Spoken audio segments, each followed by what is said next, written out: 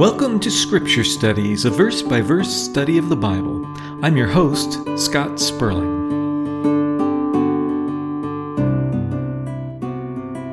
Today we'll be continuing in our study of Romans chapter 7. We'll be looking at verses 7 and 8 of that chapter. So grab your Bible, sit back, and open your hearts and minds as we study the Word of God together.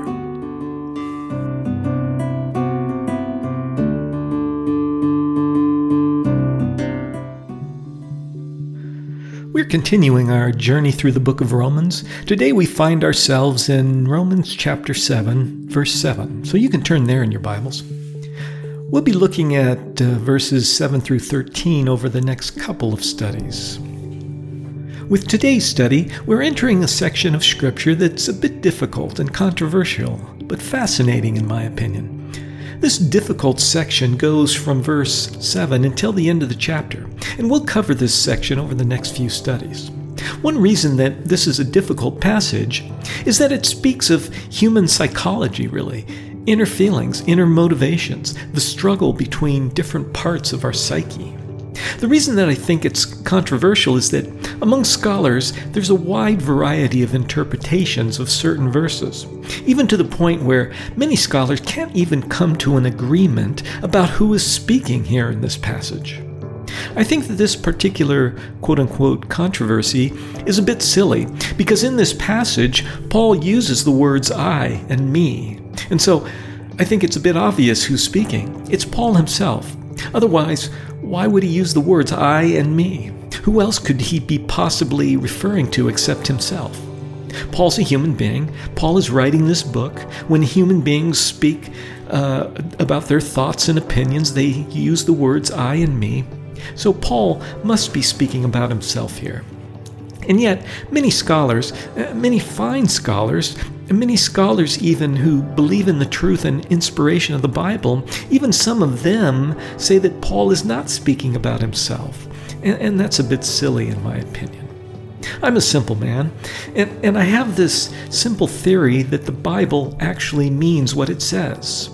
So if there are words written in black and white on the page of the Bible, and these words have a standard, unambiguous meaning if they were written on the page of any other book, well, then they probably have that same meaning if they're written in this book.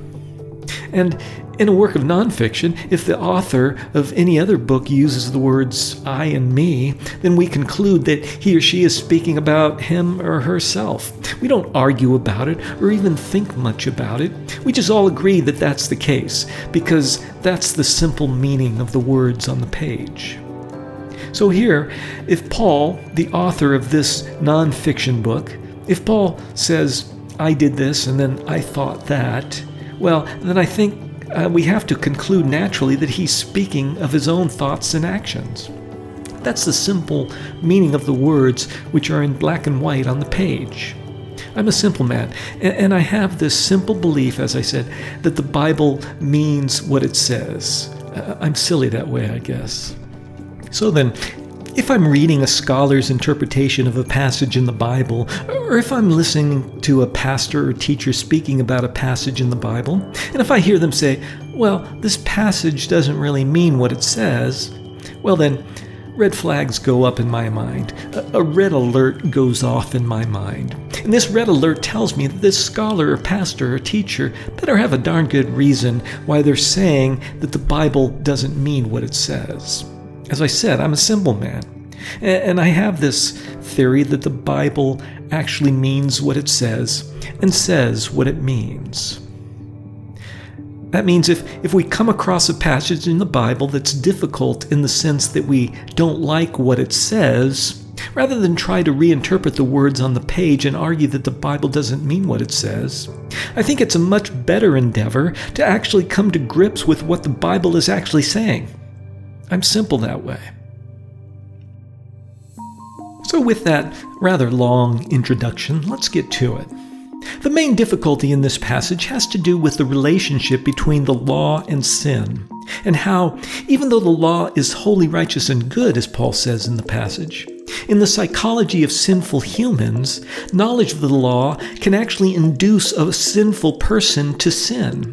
And that's a bit of a difficult concept to grasp. So let's see if we can make sense of all this. Let's start by reading today's passage, and then we'll dig into it. Let's read Romans chapter 7, verses 7 through 13. Here's what Paul wrote. Quote, "What shall we say then? Is the law sinful? Certainly not. Nevertheless, I wouldn't have known what sin was had it not been for the law. For I would not have known what coveting really was if the law had not said, 'You shall not covet.' But sin, seizing the opportunity afforded by the commandment, produced in me every kind of coveting, for apart from the law, sin was dead. Once I was alive apart from the law, but when the commandment came, sin sprang to life and I died. I found that the very commandment that was intended to bring life actually brought death. For sin, seizing the opportunity afforded by the commandment, deceived me, and through the commandment put me to death. So then, the law is holy, and the commandment is holy, righteous, and good. Did that which is good then become death to me? By no means. Nevertheless, in order that sin might be recognized as sin, it used what is good to bring about my death, so that through the commandment, sin might become utterly sinful." Unquote. Here's a quick outline of what we'll be looking at today. First, we'll look at the different interpretations of Paul speaking in the first person in these verses. Next, we'll look at the structure and theme of the entire passage from verses 7 through 13, the theme of which is the relationship between the law and sin. Next, we'll dig into the passage and look at the first two items concerning the law and sin in this passage. First, in verse 7, it speaks of how the law educates us about sin. And in verse 8, it actually speaks of how sin increases in the presence of the law. So that's what we'll look at today. So let's get to it. Certainly, it's obvious to anyone reading the text that Paul is speaking in the first person here. And so the natural conclusion that one would draw is that he is speaking from his own personal experience. And given that that's the plain meaning of the words on the page, then I think we need to conclude that that's the case. Paul is giving us insight into the struggle that he has had with respect to the law and sin. But then there are scholars who say, no, Paul's not speaking of himself. He's speaking representatively of every human being. And that's quite an interesting theory, and to that I would answer, why can't it be both? You see, this is the problem with much of the scholarly writing in general, and especially about this passage, and that is that the scholars try to pigeonhole the meaning of a passage into one isolated box without leaving open the possibility that the Holy Spirit has constructed a passage to have several levels of meaning. The Holy Spirit, specifically here, has constructed this passage to reflect several aspects of our struggle concerning the law and sin. And we can explore each of these aspects and gain insight into the law and sin and living as a human being by exploring each and every one of these levels of meaning. We do the same thing when we study literature in English class. For example, the book Moby Dick, at its most basic level, is a story about a man chasing a white whale and trying to kill it. But it's written skillfully such that one can't help but notice there is more to the book than that, and that it has several levels of meaning. So yeah, the book is about chasing a white whale, but it's also about obsession in general, and also revenge. And it's about man versus nature, and how small we are in this vast creation. And then, on another level, if you look at the crew members on the ship, it's about various cultures striving to live together and get along, and so it reflects society in that way. And it's also about how our destinies are many times tied to the decisions of others. The crew members were stuck on this ship that Ahab was leading to its doom and destruction. And so there's multiple levels of meaning in that book, which are all worth studying. And this is the case because the book is written well. It's great writing. And certainly, if you study the Bible, you find that it too is great writing. So if we can study the book Moby Dick and all of the levels of meaning in that work of literature, certainly we can do the same here in Romans chapter 7. We don't have to pigeonhole the passage into just one interpretation, but we can gain insight by looking at the passage in all of its depth. Given that, here are some interpretations of this passage that I found when reading the writings of biblical scholars. And rather than insisting that the passage must only fit into just one of these interpretations, I'm going to go out on a limb and say that the Holy Spirit is a genius and quite possibly wants us to gain insight by looking at this passage in all of its levels of meaning. So here are the various interpretations of the passage, which I view not as contradictory, but as supplementary to each other. I see this passage as having these different levels of meaning supplementing each other to create a passage of incredible depth. So here they are. First, at its most basic level, Paul is speaking about himself and his own experience. And certainly, this is the primary meaning of this passage. Paul does this amazing thing in verse 7, and he starts using the first person. He starts saying, I did this, and I did that, and my this, and my that. And so it's clear, at its most basic and straightforward level, this passage is speaking about Paul's personal experience. But second, at another level, and I'm sure Paul meant to do this, Paul is speaking representatively about the general human experience. This is certainly true because as we read this, especially next week when we study the passage after verse 14, we read this and say, oh yeah, I've experienced that, and I also have that struggle, and I also had that realization. Given this, at the second level, we can read this and discuss how we ourselves have also experienced these things. But then beyond this, because this is such great writing, we can draw parallels in what Paul is saying to other things, and we can gain insight into the human condition by looking at deeper levels of this passage.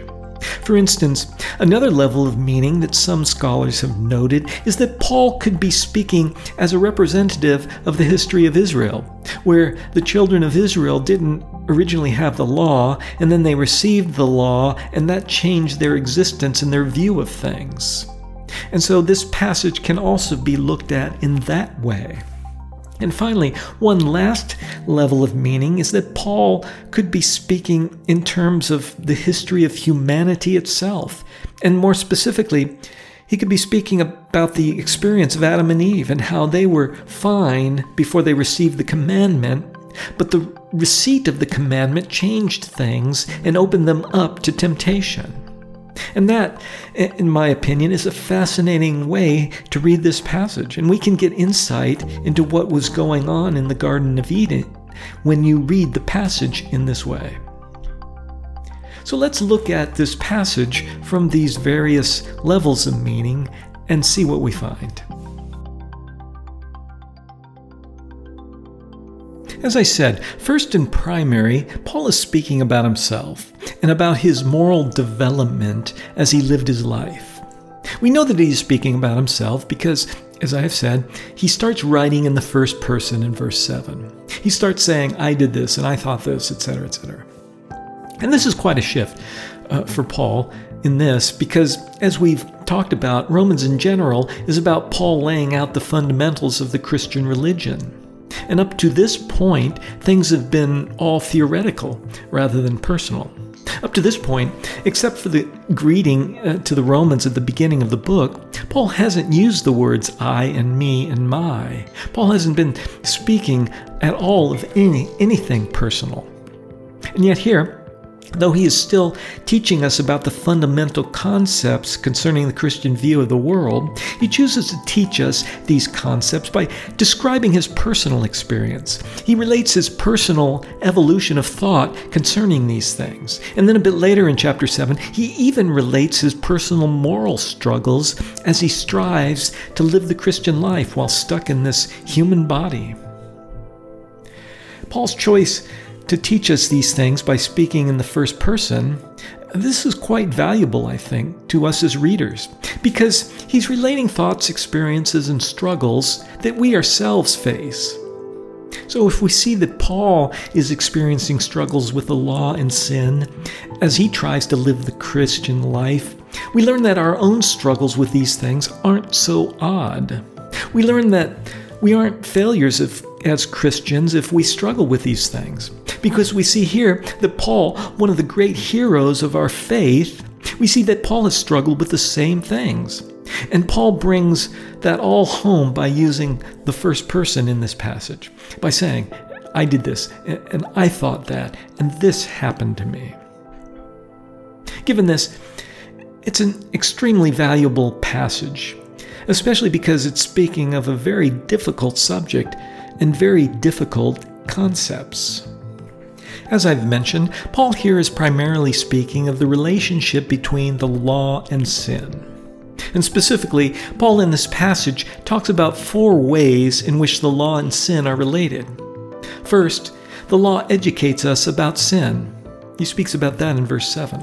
Second, sin increases in the presence of the law.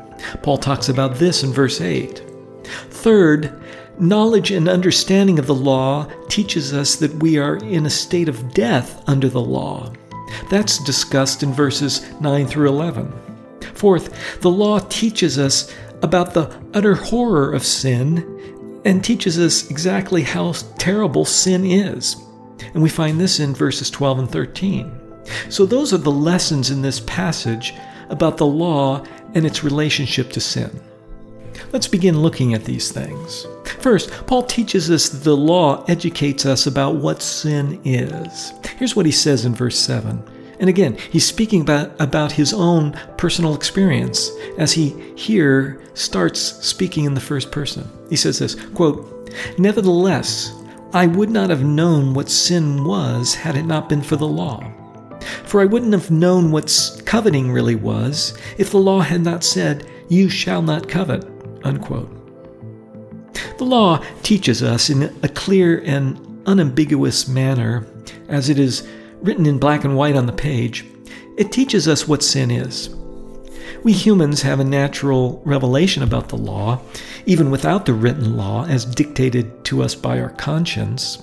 But this is somewhat of a vague revelation, which we as sinful humans can convince ourselves to ignore. But we can't ignore the law if it's written on the page, because there it is in black and white. And so in that sense, the written law teaches us unambiguously what sin is. Now the phrase, "the law teaches us what sin is," can be stated in another way. The law teaches us what displeases God. Or you can say, the law teaches us what is wrong in the eyes of God. The word sin applies to wrongdoing in the eyes of God. When you drive 70 miles an hour in a 65 mile an hour zone, that's not sin, that's breaking a civil law. That has nothing to do with pleasing or displeasing God. It has to do with keeping order in a civil society. Sin has to do with divine moral law. It has to do with what God deems to be right and wrong. So the law actually teaches us about the character of God, because the law instructs us what is right and wrong in the eyes of God. It's teaching us about the character of God and what pleases and displeases God. Now, here in verse 7, Paul chooses an extremely instructive law to prove his point. It's instructive because it's teaching us something special about the character of God, and actually what God wants our character to be like. The law, "do not covet," is unique among the 10 Commandments, and possibly even unique among all the other laws in the Torah, or the Mosaic Law, because it pertains to an inner feeling and an inner desire rather than an external act. This particular law is teaching us something very important about God, and that is that God wants us to not only be pure in our external actions, but also to be pure in our internal thoughts and desires. And Paul's point is, he wouldn't know that if he didn't have this particular law. From an Old Testament perspective, we wouldn't know that God desires that we be pure in our internal thoughts and desires if the law did not say, "do not covet." So that particular law is unique in that it teaches us something special about the character of God and what God desires. It teaches us that God desires that we have a pure heart, that we be pure through and through. I mean, we can go through the 10 Commandments, and most of them make sense to us from a natural law point of view, from just our inherent knowledge of right and wrong. Do not steal. Well, that makes sense, even if it wasn't written down. Certainly, do not murder makes sense, even if it wasn't written down. Even do not worship false gods. That makes sense. We can reason out that the true and living God would not want us to make a false god. That's something that we would know naturally, I think, even without the written law. But do not covet. That should make us stop in our tracks. It should make us say, wait a second, what's going on here? Coveting is an internal feeling. Why is that wrong? I didn't even act on anything. I didn't even hurt anyone by my coveting. Why is it wrong?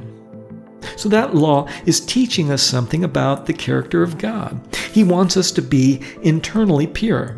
He wants us not only to cease from stealing from our neighbors, but even to cease from coveting what your neighbor has. So, the law here is instructing us. The law instructs us not only about what right and wrong is, but also about the character of God and the desires of God. God's desires about how He wants us to live. Now, the law, do not covet, as I said, is unique in that it pertains to an inner feeling or desire. This particular law is pointing ahead from the Old Testament. It's pointing ahead to the law of Christ as given to us on the Sermon on the Mount. The law of Christ, as taught to us in the Sermon on the Mount, which you can find in Matthew chapters 5 through 7, that pertains to inner thoughts and feelings, not just to external actions. The Old Testament law said, do not murder, but Jesus said, do not even be angry. The Old Testament law said, don't commit adultery, but Jesus said, don't even show lust for someone. These are internal thoughts and feelings, and so we learn from these commandments that Christ and that God the Father desires that we not only be pure on the outside, but also we be pure on the inside as well. That we not only have pure actions, but also pure hearts and pure thoughts. So the law educates. It educates us not only about right and wrong, but also about the character of God and what He desires for us.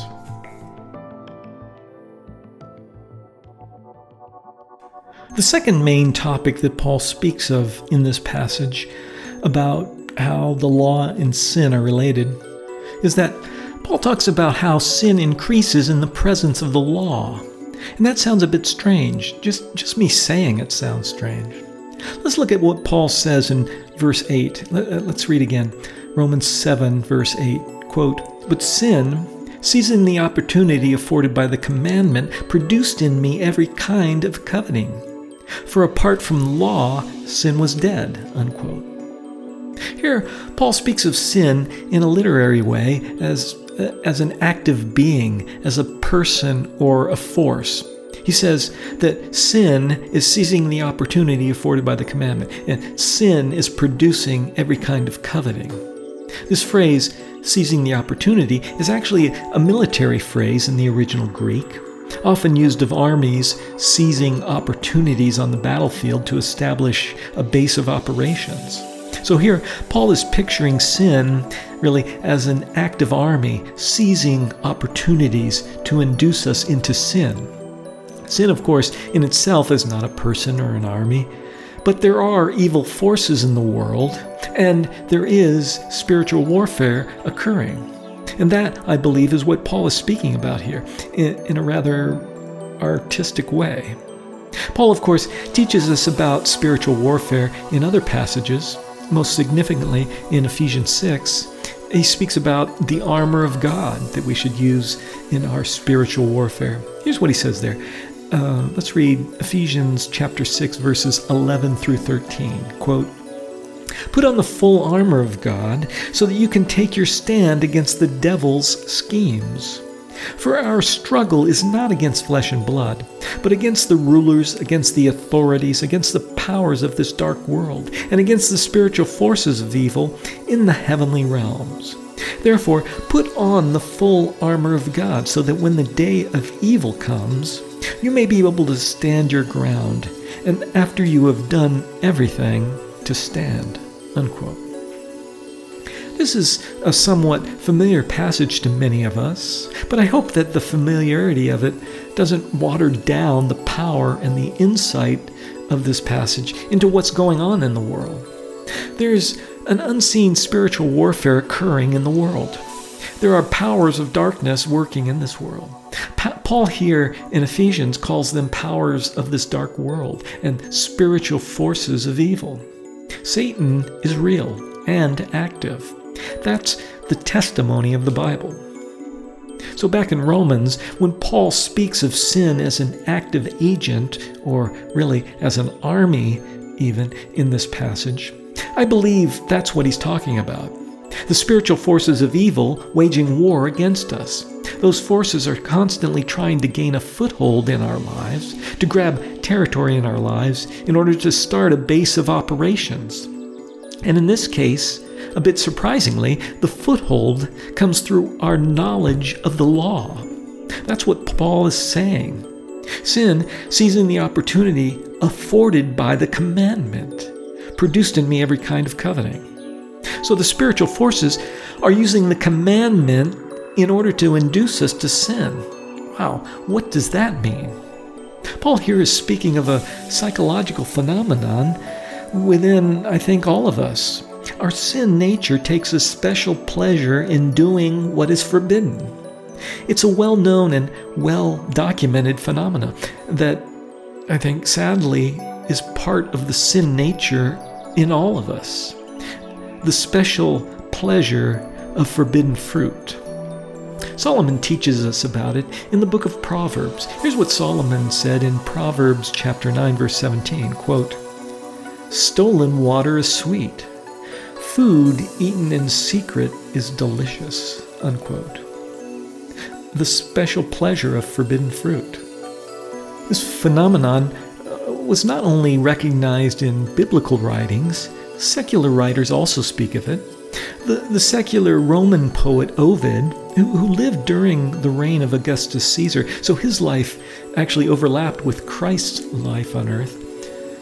Ovid wrote this, quote, "We always endeavor to obtain that which is forbidden and desire that which is denied," unquote.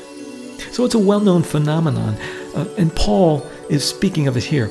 Paul's knowledge that coveting is a sin actually gave the devil a foothold to produce in him every kind of coveting, as Paul says. Feeding this forbidden fruit phenomenon is the fact that we, in our free will, hate restriction. We have this desire to have full freedom, no matter what the cost. So we rebel against any restrictions placed on us. Here's how Albert Barnes, a theologian known for his great notes on many of the Old and New Testament books, here's how he described this phenomenon. He said, quote, "This is the case with regard to sin in every form. An attempt to restrain it by force, to denounce it by laws and penalties, to cross the path of wickedness tends to irritate and to excite into living energy that which would otherwise be dormant in the bosom. Restraint by law rouses the mad passions and makes the sinner stubborn, obstinate, desperate. Anyone may have witnessed this effect, often on the mind of a wicked and obstinate child," unquote.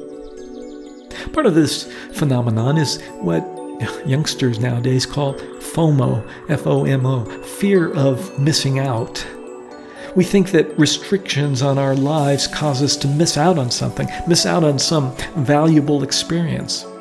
And this causes a temptation to sin. This is exactly the phenomenon that Paul is speaking of here. Sin sees the opportunity afforded by the commandment and produced in him every kind of coveting. The evil one used this phenomenon that we in our free will hate any restrictions The evil one used this and produced in Paul every kind of covetous desire. We even get the phrase forbidden fruit from, of course, the fall of Adam and Eve. And we see the things that we have been talking about at work back then, back in the Garden of Eden. That, of course, was the first time that the devil took advantage of this desire that humans have of that which is forbidden. And he did so by tempting Adam and Eve in ways that take advantage of this phenomenon that beings with free will hate restrictions. Let's look at how sly Satan was in tempting Eve. Here's what Satan said to Eve when she told him that she would die if she ate of the forbidden fruit.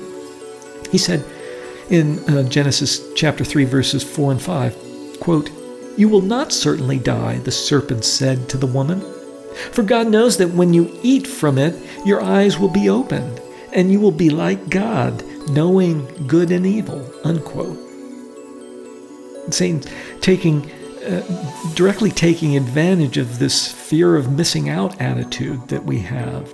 Satan telling Eve that God made this restriction, made this law in order to keep her from, quote, knowing good and evil, unquote. So Satan was tempting her by saying something like, "Hey, you'll be missing out on all this great knowledge that you could have, this knowledge of good and evil." And it worked. What was Eve's response? We find it in Genesis chapter 3, verse 6. Quote, "When the woman saw that the fruit of the tree was good for food and pleasing to the eye, and also desirable for gaining wisdom, she took some and ate it," unquote. That's a perfect example of what Paul talks about back in Romans. Quote, "Sin seizing the opportunity afforded by the commandment." Satan was taking advantage of our natural inclination in our free will to hate restrictions. So Satan actually uses the commandment as a source of temptation. And that's what Paul means here back in Romans by saying that, quote, "Sin seizes the opportunity afforded by the commandment to produce in him every kind of coveting," unquote. Now note this, and note this well, and Paul points this out a number of times in this chapter. There is nothing wrong with the commandment itself. There's nothing wrong with the law. The law is holy, righteous, and good, as Paul says a bit later in verse 12. The deficiency is not in the law. It's in ourselves. It's in this FOMO attitude, this fear of missing out attitude. It's in this attitude of, oh, I can't miss out on anything, even if it's harmful to me. So when the law says don't do that, my sinful nature is telling me, oh, I got to find a way to do that, even if it's harmful to me. And how do we battle against this FOMO attitude, this fear of missing out attitude, which is so tempting to us, which actually tempts us to sin? How do we battle against it? Well, I could say a big part of it is, in one word, contentment. That's why contentment is so important. We need to learn to be content with our lives. We need to learn to be content with what God has given us. If we can do that, then this FOMO attitude goes away, and we can better resist temptations of this sort. Paul taught Timothy, and it's so true. Here's what he taught Timothy in 1 Timothy chapter 6, verse 6, quote, "But godliness with contentment is great gain," unquote. As I said, that's so true. Be content. Enjoy all the great things God has already given you. You're not missing out on anything by keeping God's commandments. You're not missing out on anything by being godly, by showing true love for God, by showing true love for others, by being Christ-like in all your ways. Godliness with contentment is great gain.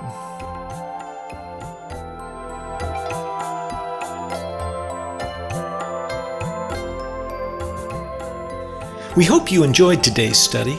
If you're interested in other studies in this series, visit scripturestudies.com. That's Scripture Studies, all one word, .com. Or just Google Scripture Studies by Scott Sperling, and you're sure to find the site. The background music is licensed through Pond 5. The theme music and interludes are by Scott Sperling. All rights reserved. Until we meet again, live well, serve the Lord with passion, and always lean on the Holy Spirit. May the Lord be with you in all of your endeavors. Amen.